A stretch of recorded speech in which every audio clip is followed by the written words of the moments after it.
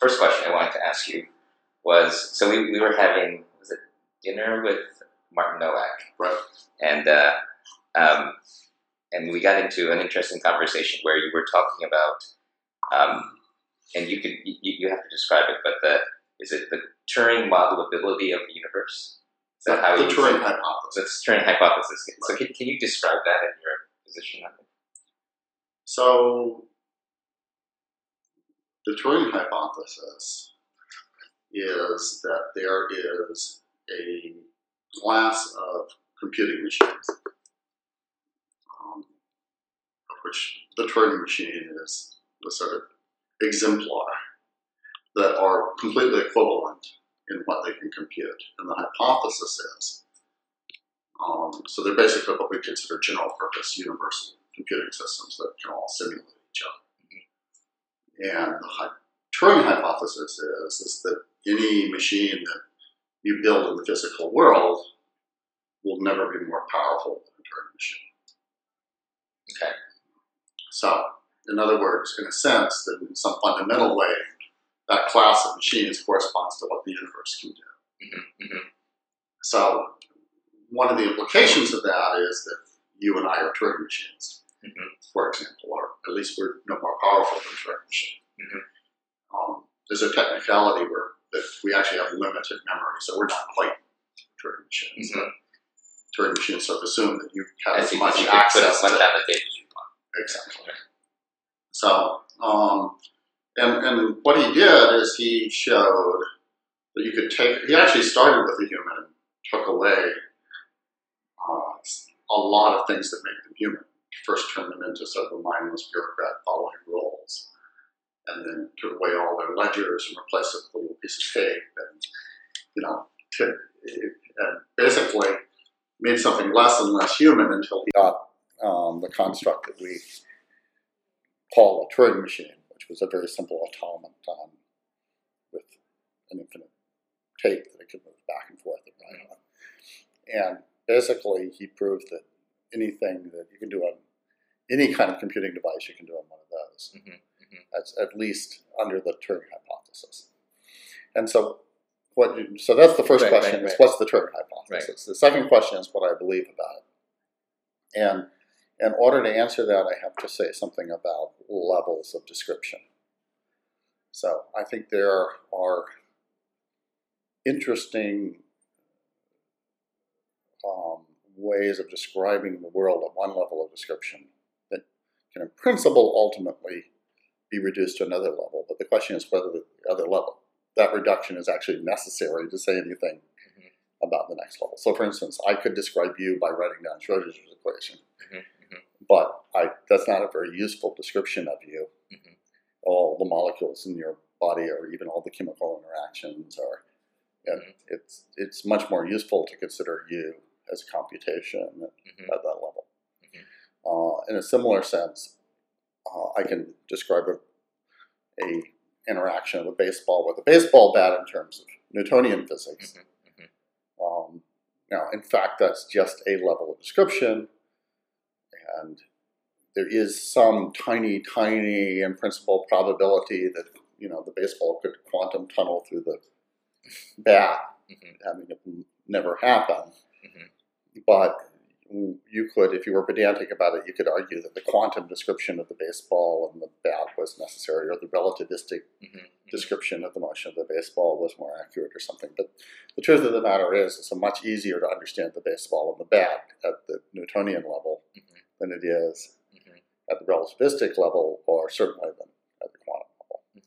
So then the question is, when asking if the Turing hypothesis is true, what level do we want to look at? So do we want to look at the quantum level, for instance? And let's take that specifically. So I would argue that it would be important to look at the quantum level if we had computations that exploited special characteristics of the quantum level. Okay. Like now we're trying to build quantum computing machines that are deliberately constructed to exploit characteristics of the quantum level. As opposed to, say, normal computing devices. Well, they use quantum mechanics just like we do. You can describe them without using quantum mechanics, and you can describe how a computer works very nicely without using quantum mechanics. You can't really describe how a transistor works without using quantum mechanics. But so if in fact we leave quantum mechanics out of the equation, then I believe that the Turing hypothesis is true of our universe. It's sort of a gift, kind of. Well, that's step one. Okay. So there's no evidence to the contrary. Okay. Now, if we get to step two, it gets a little bit more complicated because it depends on how we count time into the equation. So one of the things about the quantum universe is that it's one way you can think about it is explores all possible paths and then finds the one of maximum probability or at least chooses one with high probability. And so it is certainly possible that one could construct a computing machine that could explore all possible paths simultaneously, and that would certainly be much faster than having to explore them one at a time. On the other hand, if you're only exploring them to some finite degree of precision, with enough time, you could get to the same place by exploring them at one at a time.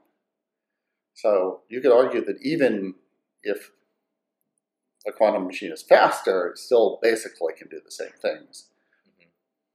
Or you could say, well, the difference in speed is so great, like I could come up with a computation that couldn't finish by the age of the universe on a classical machine, but could finish relatively quickly on a quantum machine. But that's the difference. So I think that that's an argument that you might say, it might be a legitimate argument that no, the universe is more complicated. The Turing hypothesis is false, that there's some more complicated kind of machine, and you might call it a parallel Turing machine. And in fact, people have talked about that. It's called, confusingly enough, it's called a non-deterministic Turing machine. But it's a Turing machine that explores all possible paths. I mean, isn't because in a way, the sort of elementary view of the Turing machine is that everything is digitizable, that it's binary. And it seems like there are two things that that the Turing machine doesn't do that well, which is, I'm just sort of repeating back to see if I understand this, is probabilistic systems that aren't sort of definite in nature and are sometimes this and sometimes that, and it's somewhat more like I guess parallel is another way of saying it, but it's not actually this and it's only sort of that kind of. Analog is not the right word for it, but a non-deterministic, non-exact, non-specific set of things going on. Well, let's take that one first before you get to the second one, which is, I think that the argument with that is that you can take any analog situation or any probabilistic situation and define it to a certain level of specificity and say, I'm only interested to this precision. Right. And beyond that, it's just noise. Now, I can add in the noise. Yeah. So it's true that there's no truly random number in a Turing machine, but there are things that are. So this feels like science versus engineering, right? It's good enough to work versus absolute truth. It's because some of Martin's feeling about his reaction to your statement, I think, was almost philosophical and spiritual, right? Which is that it's not purely true. Do you know what I mean? And you're saying, well, it doesn't really matter beyond this point because after that it's noise. Is that? Well, it depends on for what purpose does it matter. Right. So from an enginering standpoint, no, it doesn't matter. Maybe it matters from some philosophical standpoint. And again, it gets philosophical because I was having an argument yesterday or a discussion yesterday with Tenzin and a few others about purpose. Right? So how do you define purpose and where does that come from? And so when you say for a purpose, that assumes that there is a knowability of purpose, right? So I think there's a little bit of a dodge going on here. Okay. Which is, I think that many people who believe in the reality of a spiritual description of things, which I think I'm one of, Yeah. use quantum mechanics as a sort of convenient place to hide the soul. Okay. Yeah. And I think that's a dodge. Okay. I don't think that has anything much to do. It's possible. Yeah. Yeah. But I don't think that really has anything to do with it. I think it's a little bit of a feint. And that you can believe in levels. Let me show you another place to put spirituality. Okay. Which I think is much more robust. Okay. And it doesn't lend itself to being, just proven untrue by,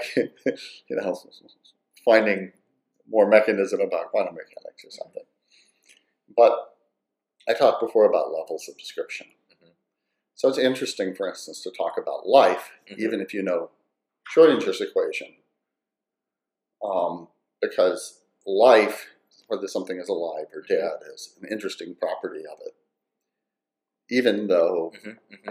it's all still just obeying Schrodinger's equation. So that property is not captured mm-hmm. at all by Schrodinger's equation, right. even though life is implemented by Schrodinger's equation. Mm-hmm. So you can have a level of description, something going on, which is not really particularly connected to the underlying laws. And a computer is kind of like that. It has hardware and software. It deliberately kind of separates those things. And so the software that runs on the computer can be interesting in a way that the hardware isn't.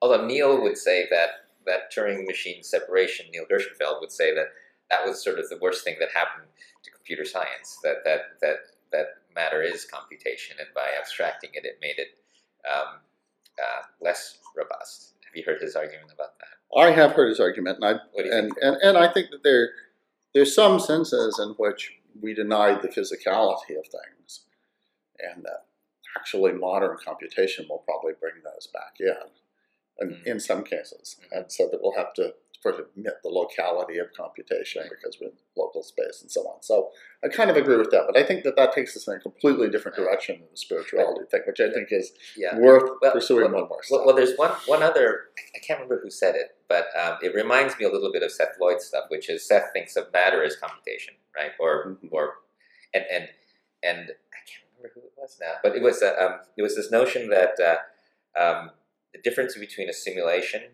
and reality was that, and I'm trying to remember exactly, is that if there's matter involved, so a simulation of a tree falling versus an actual tree falling had something to do with the itness of it, the fact that it had matter, and this sort of is again another way of poking at your Turing simulation versus reality, right? So assume that getting back to the computation, the computability of the universe, right? So the most efficient way to compute the universe is to be the universe, right? That you would agree. As far as we know, sure. As far as we know, yeah. And then the I guess the meta question between you and Martin is, even if we did have something that was computationally more powerful than the universe, he would say it's still not computable, and you're saying that it is, right? So I'm saying that we can, as far as we know, compute the universe to an arbitrary degree compute one part of the universe to an arbitrary degree of precision using other parts of the universe as a computing machine. Right. And so, to me, that has nothing to do with spirit. So that has nothing to do with spirituality, and the notion that spiritual values or something like that come out of or consequence of physical law, I think is stretching. Yeah, I don't think it's so much that the spirituality, at least for me, comes out of that, but it's the notion. It's the difference between, So even though for all practical purposes, it's operating as if it were the same thing, but you're throwing off the trailing digits because you think they're insignificant for the simulation, right? At some level, if you're eliminating all the possible variables. So in a sense, it's sort of a truncated but operational equivalent. And so I think the spiritual part is, well, but then it doesn't feel real, even though it's functionally So to me, real, it's sort of trivializes the spirituality to put it in those least significant bits or in the round-off era. Right. And I think that to me, people who sort of try to use quantum mechanics or quantum randomness to say, oh, well, that's sort of how spirituality sneaks in. I think that's to me, I find that very unappealing because it seems sort of a trivial, it's almost a leak into the system. Right. Whereas actually, I think that it's a much more robust, emergent property of the system. So again, I think that I'm just poking at you now, by the way. It's kind of like the tyranny of the majority. If you take it's often the edges of the bell curve where the interesting people and the interesting stuff is. And so the interesting things in life, I think, are the ones that are unexpected, right? And so depending on to what level of granularity you're making it, it's possible you're just going to simulate the uninteresting parts. I guess it's possible, but I see no evidence that it's true. So yes, it's certainly possible in principle. Yeah. And I certainly agree with you that, the information is in the surprises. And so the most interesting things are the things that are hardest to predict, almost by definition, by a measure of information. So getting back to your earlier point about whether it's useful to describe somebody in a mathematical equation versus something else,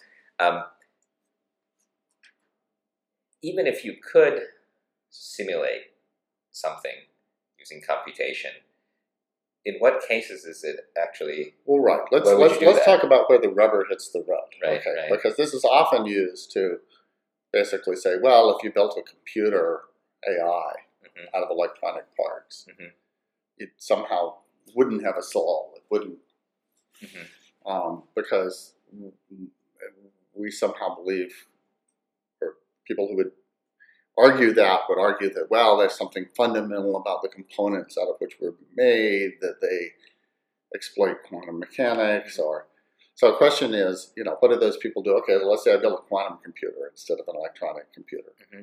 Do those people roll over? I don't think so. I think that they're just using that as kind of an excuse, in the same sense that it's very much like vitalism.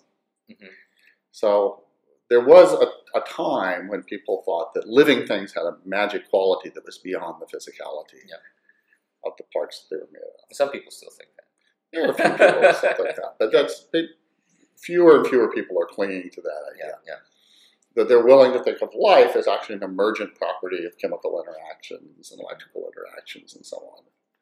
And they realize that actually doesn't diminish what life is. It's still super interesting. It's still valuable. It's still... And it's just as an emergent property. And in some sense, it's more robust, it's more interesting to me as an emergent property than it was that if you were, had some special, sauce that you sprinkled into, which was, the water of life. Or, you don't have to add this constant. You didn't have to add the magic ingredient. It doesn't come out of the magic ingredient. It emerges out of the others. And so I think that this is exactly the form of argument that's happening when people talk about spirituality and artificial intelligence and so on. They don't like the idea of comparing themselves to a machine any more than they like the idea of comparing themselves to an animal. And partly it is because the machines we have around are so stupid that it's sort of insulting to be compared to them. And so they like to think of themselves as something fundamentally different and better, just like we used to like to think of ourselves as something fundamentally different than animals. And so it's a sort of an ego. It's an ego bruise to say somebody's a machine. But I think as machines get more and more complicated, more and more interesting, then I think that will become less and less insulting. And I think this problem will just kind of evaporate. I think this is entirely a problem of people's emotions about. And that when machines start behaving in as rich a way as humans do, it will become less insulting to be compared to them. And I think we'll think of nothing, we won't need the magic ingredient to come from someplace anymore.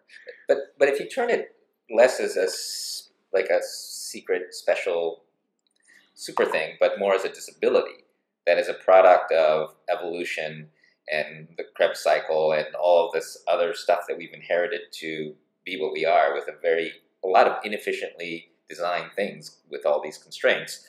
It could be that machines aren't really like human beings because they don't need to be. And it may actually be, I think there's two things. One is machines might not be constrained with all of these pathologies that we have. But secondly, it may be cheaper and easier to do certain computations in biology than in silicon or in quantum machines. And I guess the flip side is I'm not sure that we really need to or want to make human beings. We might want to do it as a show to theorize.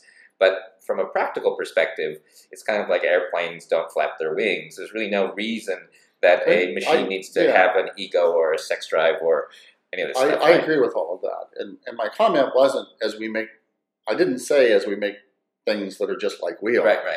I said as they become much more complicated and interesting, then it becomes less insulting to be compared to them. They may be interesting in ways that are very different than how we're interested in. In fact, I think I hope they are, because I think they'll make much more interesting additions to the world if they're smart in ways that we're not, and so on.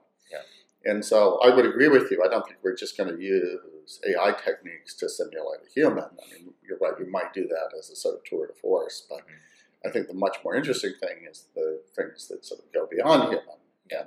They may be much more spiritual than we are, and they may be much more moral than we are, and they may, who knows? And I agree with you. I think that's the interesting thing. But I think as they become much more complex, it will become less insulting to be compared to them. And it'd be also harder to understand what they're doing. But it's already pretty hard to understand what they're doing. And it's hard. And that comes, this is another thing that I think is maybe a bug in our thinking, which is that people are already pretty hard to understand what they're doing. And we have a big piece of our brain, because we're social animals, that tells stories, makes up stories. And so when we observe other people, we make up stories about how they behave. And so we imagine as if part of our stories are some causes and effects. They had this goal, therefore they did this. And so we have the storytelling construct, which is causes and effects. And we model the behavior of other people like that.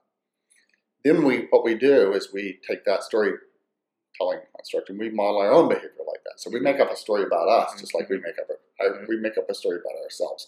So I think that's a lot of what consciousness is. It's just a little story we tell ourselves, kind of watching what we do and try to make up stories. Well, it's kind of a user interface to complexity, right? I mean, I think that machines are going to have to interact with us through stories. And they'll have to come up with arbitrary stories to make you understand what they're thinking, like what probably God, if there was one, would have to interact with us through stories as well. And so it feels like stories are a kind of, and this gets to Chomsky and linguistics, is sort of a way to put concepts together in ways that are transmittable and then parsable. And so it'd be interesting to see what stories complex machines tell each other, or whether they need. Do you think they're going to need stories to talk to each other? Or linguistics? I think there's other ways of describing the world other than chains of causes and effects. And in fact, I think chains of causes and effects works very well in certain kinds of situations and very poorly in other kinds of situations. I think increasingly we have to understand systems for which it actually is not a very good tool. So I think that actually one of the more useful things that artificial intelligences will do is they'll have alternate ways of understanding other than stories. I mean, they may also use stories, but I think stories is just a modeling technique that captures certain aspects of the situation. I think stories is particularly useful for describing people. It's only single-threaded lives. Exactly. But I think it's because it's so much a part of how we describe, we tend to reify it. And so I think our concept of self is just this story construct. And so we're actually not very accurate at describing who we are. We just have a little story about who we are. And I think that machines hopefully will have a more sophisticated model than we do. Okay, it looks like we need to go, but thanks, Danny, and I'll try to fix the audio of the podcast. So, Okay, all right, great. thanks a lot.